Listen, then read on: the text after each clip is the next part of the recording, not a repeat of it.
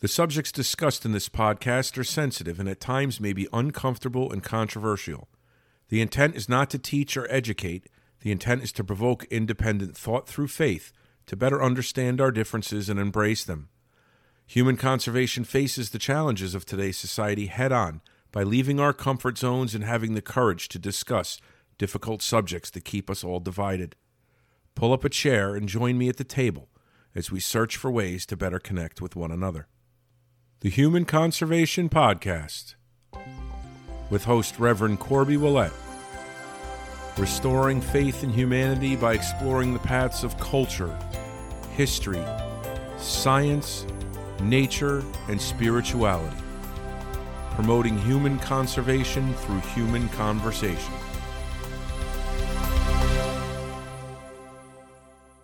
Welcome to the Human Conservation Podcast. I'm your host, Reverend Corby. I hope everyone was well this week. Last week we got started talking about a difficult subject, inequality. If you missed it and you get some time, you should really head back and give it a listen. This week I was initially going to talk about some of the historical aspects of racism, but so much has happened over the past 3 weeks with mass shootings, and also we had something very important going on with the women's soccer team. They won a lawsuit giving them equal pay, and there's something fascinating behind the scenes with that I really found relevant, so I wanted to talk about that a little bit this week. And maybe we'll start the history of racism, because there's a couple of things I wanted to touch on that I think are very important in understanding equality in today's world. So, we're going to get started. So it seems we've come back to a place where mass shootings have become the norm. COVID gave us a break from these things. So back on April 14th, I believe, a man by the name of Frank James traveled to New York City and shot and killed 10 people on the New York City subway system.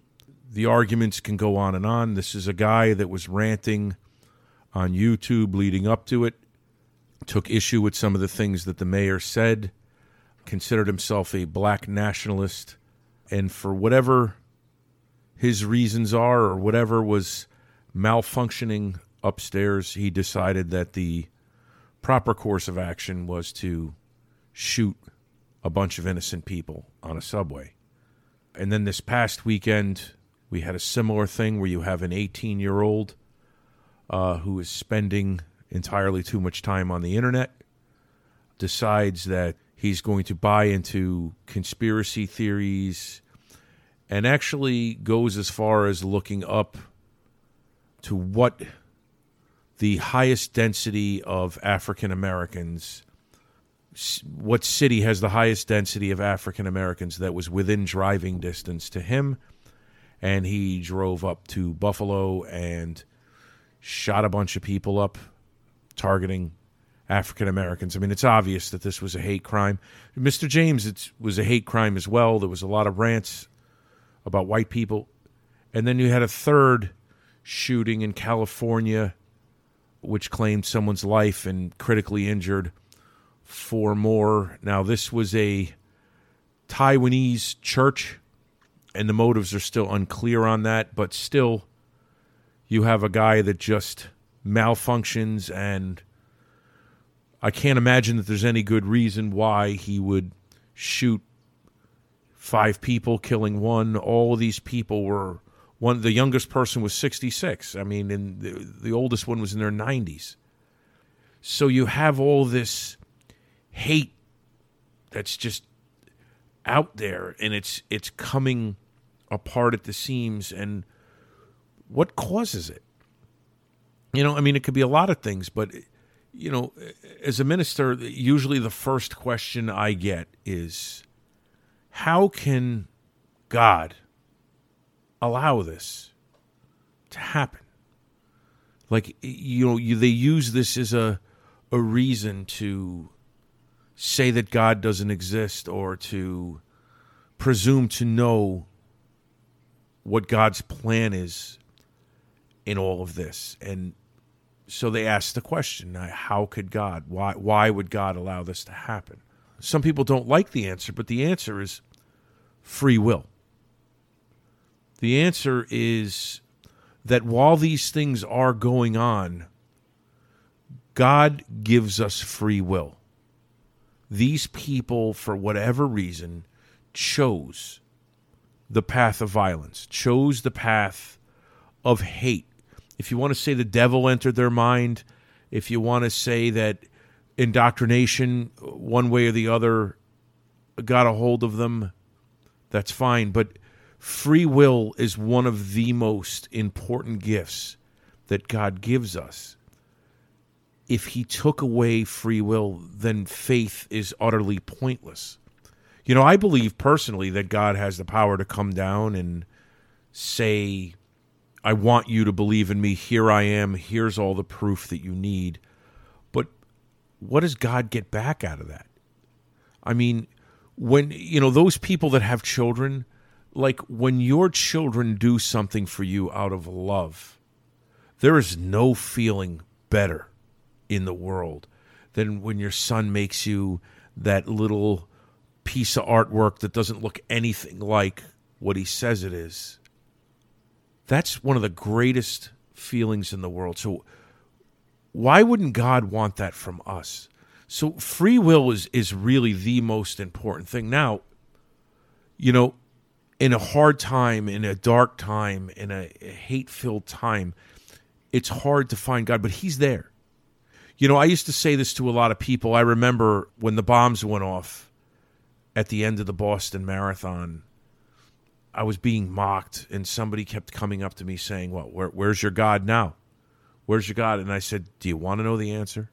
I said, the truth is that God is with all of those people that heard the explosion and ran toward it instead of away from it. On 9/11, God was with those firefighters and those policemen that are running up the stairs to save as many people as they can while everybody else is running down the stairs.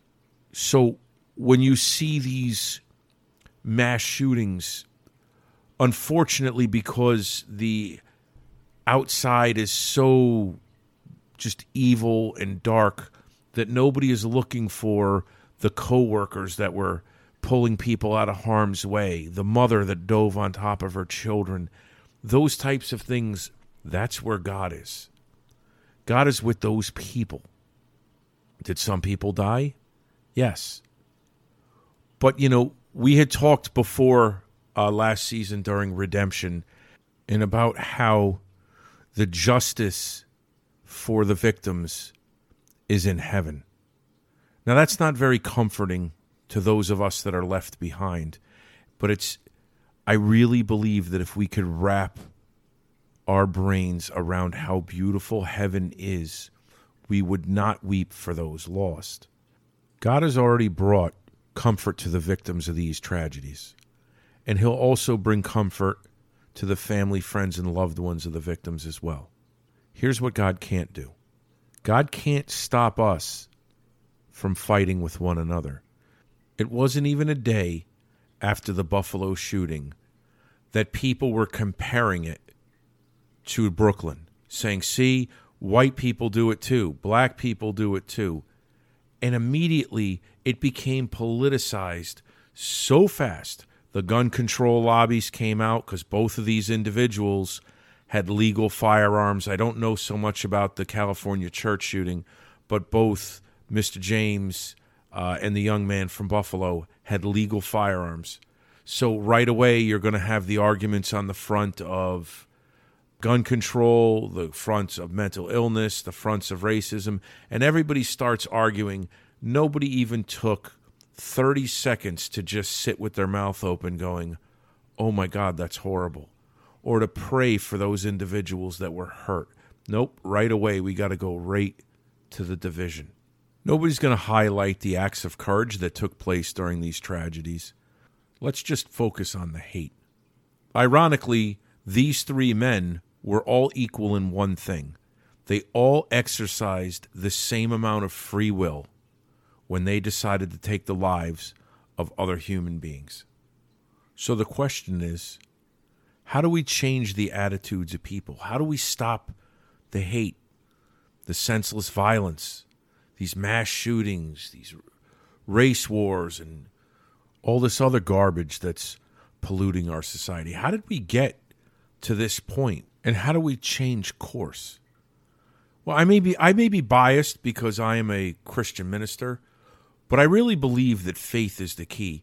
See, when faith started to disappear from the mainstream, it just so happens that it coincides with a lot of the violence, with a lot of the suicide, drug addiction. All of these things are up, and I feel like as a society we're getting farther and farther away from God.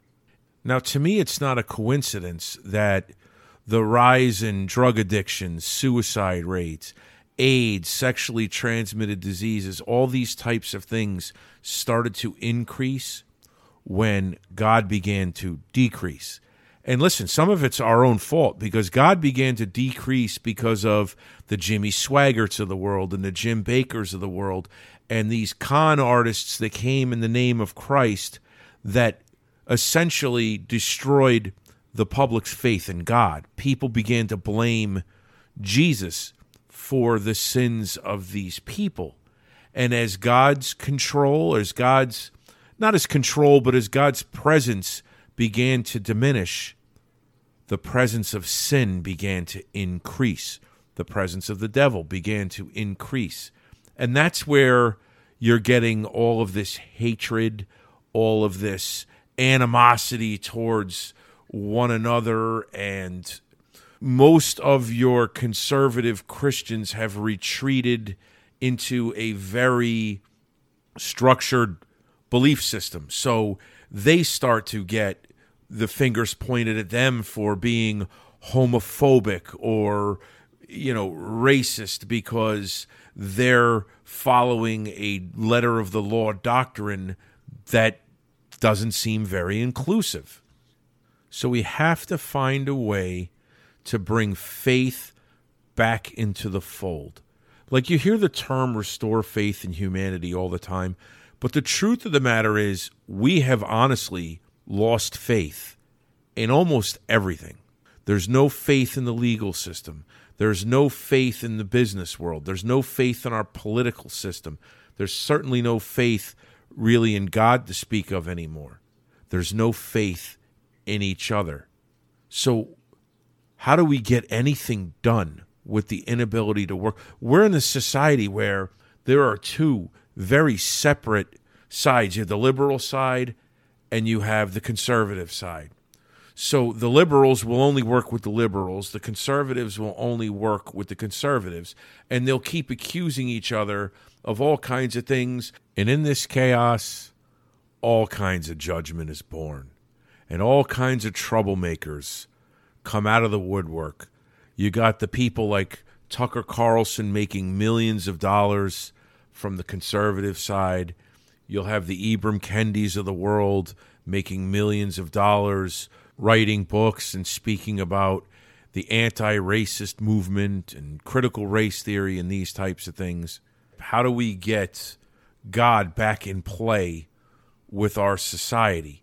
We do that by first having a desire to want to get along with each other, a desire to want to make our society a better place to live in. That's what human conservation is about, creating a place that we all want to live in together. And I'm not talking about kumbaya and, let's all hold hands and that type of stuff.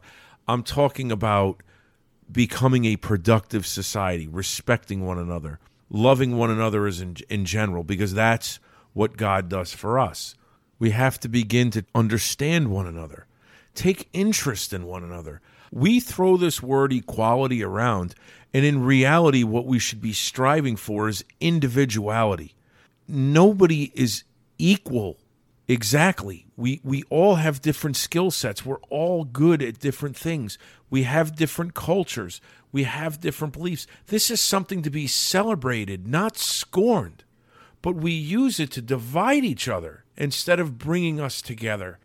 Instead of trying to force everything to be the same, what we should be trying to do is understand the fact that regardless of who is down here on earth, that God sees equal value in every human being, whether they're black, white, Chinese, Japanese, Russian, Ukrainian, gay, straight, whatever. God went to the cross and died for every person. See, we can walk around here and we can pretend that we're as smart as God. See, I really believe a lot of the Old Testament references about the treatment of slaves and things like that, those verses aren't in the Bible, so we can use them as leverage to excuse what we had done as a white population. I believe that those verses were left here for those early African American people so that they would know that they have the same inheritance in heaven as anybody else, that they have the same right to call on the name of the Lord as anybody else, and they have the same right to have their prayers answered as everybody else, and that they have the same value in the eyes of God as everybody else. If I was to say something to my white brothers and sisters, I would say this: do not get caught up in the thought that there isn't white privilege in this country. If you were born in the United States of America with white skin, you are already ahead of the game. I was raised in a family where the aunts and uncles, the cousins, they were all family. I was raised not knowing really which one the blood relative was, or, who married into the family, or who, my mom's sister was, or whatnot. And I had a cousin, Joe, who was a black man. And I was raised in an environment by a family where I didn't even question that until I was in my teenage years. Like, wait, how is that guy my cousin? The thought just never crossed my mind. We just loved him, and he was our cousin Joe, and that was that. That's just how we brought up. And, you think that by default, that eliminates you from being a racist. Like, you think already you're set, you're good.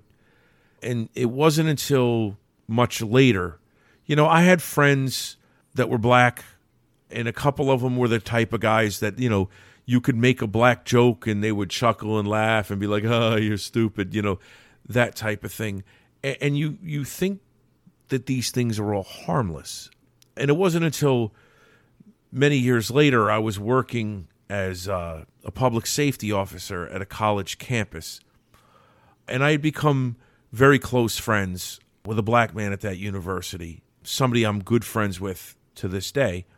And we were responding to a call one night, and it was myself and him and two other African-American officers. And when we got to the call, I don't even remember what the initial call was for. The guy was belligerent. He was a kid that had been in trouble with us before. And I remember the situation had degenerated to such a point that he was up in my friend's face, not just saying the N-word, but saying things like, I'm not racist, but I know what to call you people. Because guess what? I pay $30,000 a year to go to school here. If you touch me, if you want to hit me, you're losing your job. That's why I can call you, and again, the N-word, right in his face. And it was just stuff like that. And I remember thinking to myself, that's horrible. I will never, ever know what that feels like. There's no way for me to ever comprehend what it must be, because he was right.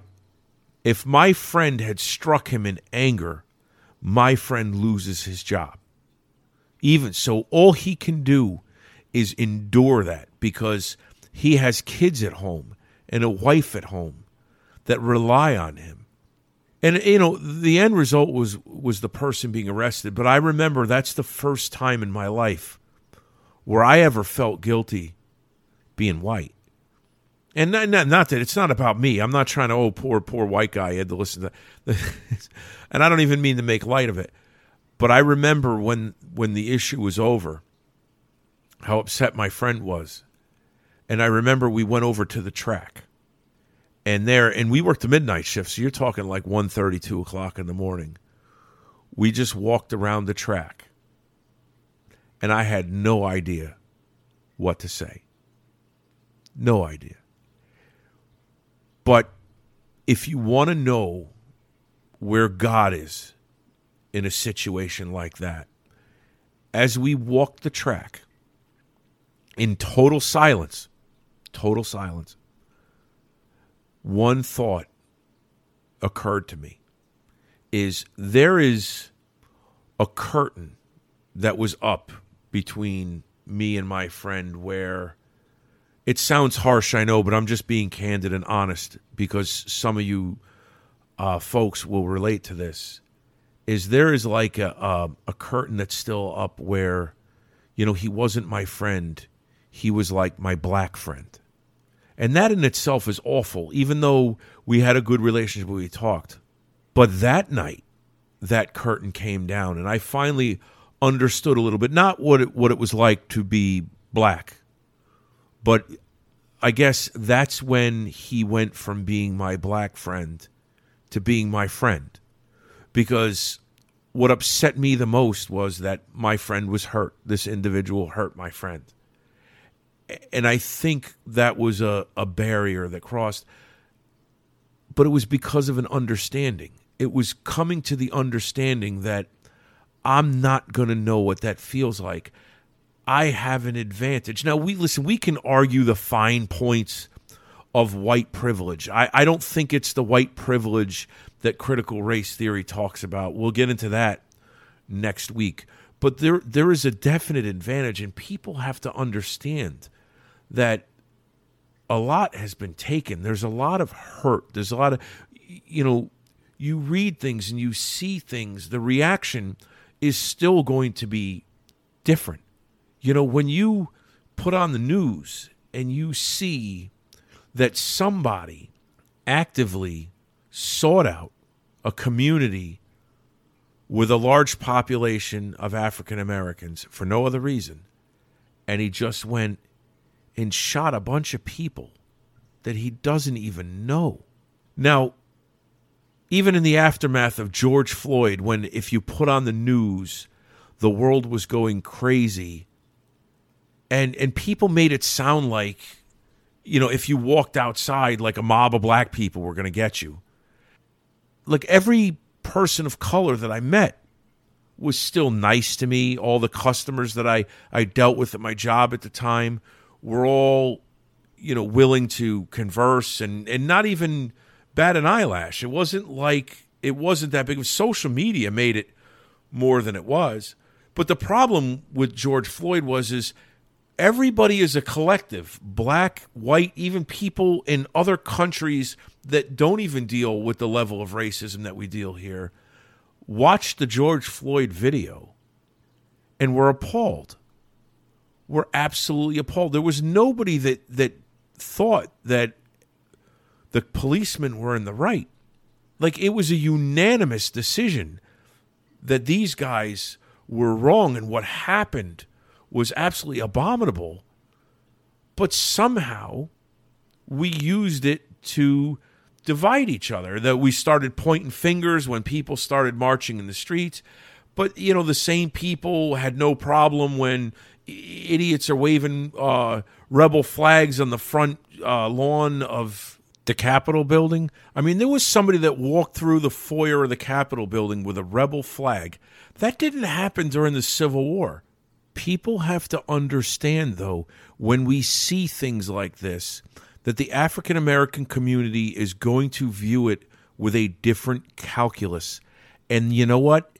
That's okay. They are looking at it from a historical perspective of where they came from. It's not possible, as harsh as this sounds, it's not possible for me to look at an issue like George Floyd the same way as an African American man. For the same reasons I was telling you the story about my friend working at the university. I'll never know what certain things feel like. but based on that very thing makes the textbook definition of equality very, very difficult. So we have a tendency to try and make up for that white privilege by, passing these laws. And then you get things like affirmative action and these other types of race laws that don't really work. And then they're handed over to the African American community like it's a victory or it's this or that. And when in reality, there's unintended consequences to some of these things that are really bad. I'll give you one example here.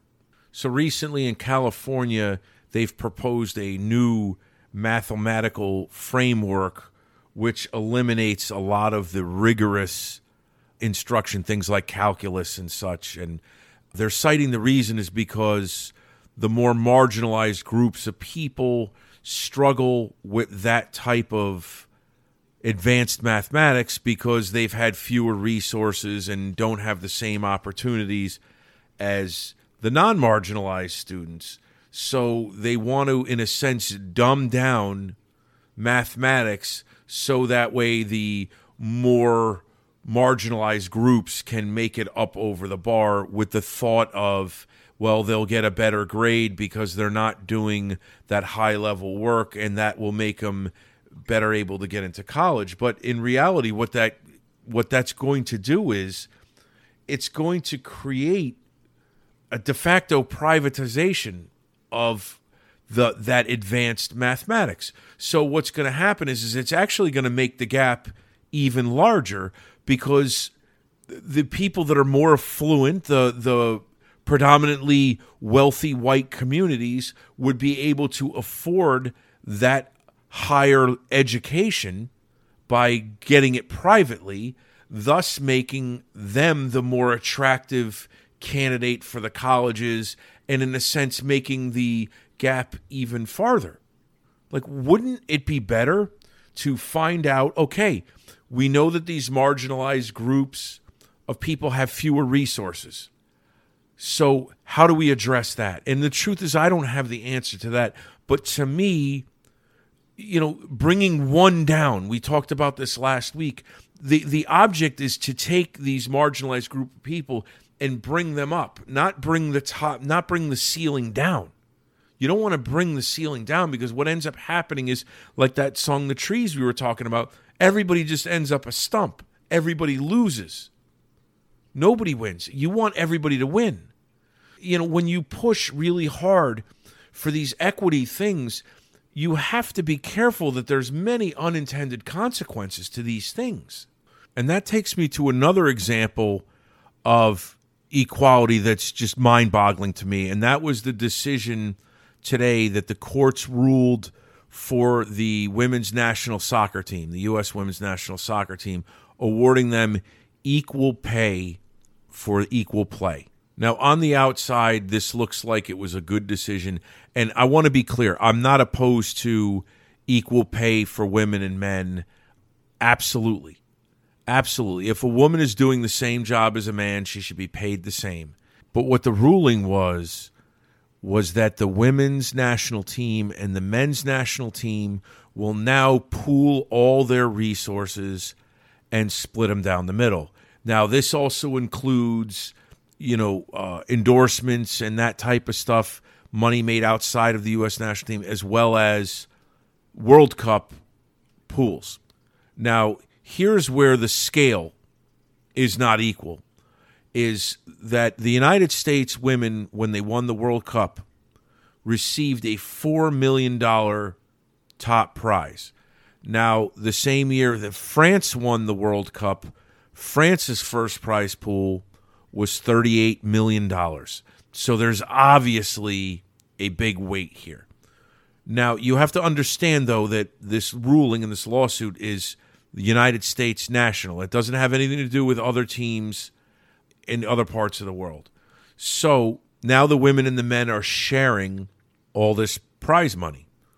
So the women have won 2 World Cups recently. How many of the men won? Well, geez. They didn't qualify for the last one, so they would have gotten 0. And the World Cup before that, the men made it to the round of 16. Now, making it to the round of 16, they still got $5 million, but that was actually a good showing for the American men. So ultimately, what I fear is going to happen is the women are actually going to end up carrying the men out of this ruling, because how many women's soccer players can you name? I know Abby Wambach, Megan Rapinoe, Christian Press. I just named 3. Hope Solo. I just named 4 in a matter of 30 seconds. I can't tell you a single man on the men's soccer team. When's the last time you've seen an endorsement with a man's soccer player? I'm sure there's some, but they're not household names. Megan Rapinoe was doing Subway commercials. They're going to share that revenue 50-50 with the men. I don't know that this is a great breakthrough the way it's structured. To me, it sounds like a massive dupe, because the women's soccer is huge in America. Men's soccer has never been that good. It's not going to suddenly become good. So I have a feeling that the women are going to end up carrying the men rather than the other way around. Yes, if the men's soccer team was going to win the World Cup and bring home $38 million, the women certainly make out on the deal. If you know American soccer, and I admit I'm not an expert at it, but the women are definitely better than the men there. So we'll see what happens. But sometimes when you push really hard for this word equality, you end up worse off than you with unintended consequences. So next week we're going to wrap up equality. There's definitely a couple of things that I want to touch on historically that I believe can really benefit us as far as bringing faith and God back into the equation. So stay tuned for that. As always, thanks for stopping by to give me a listen. If you like what you heard and you want to support the show, make sure you give it a like and hit the subscribe button. This will get the word out and help others to find the podcast. If you'd like more information about me or how to book my services, you can find it at Corby.com, spelled CORBIEY.com. And if you want to join the conversation, comments and questions can be sent to hcpodcast@Corby.com. And that'll do it. I hope everyone has a blessed and fruitful week, and remember to be kind to one another, listen to one another, and try to understand one another, because human conservation can only come about through human conversation.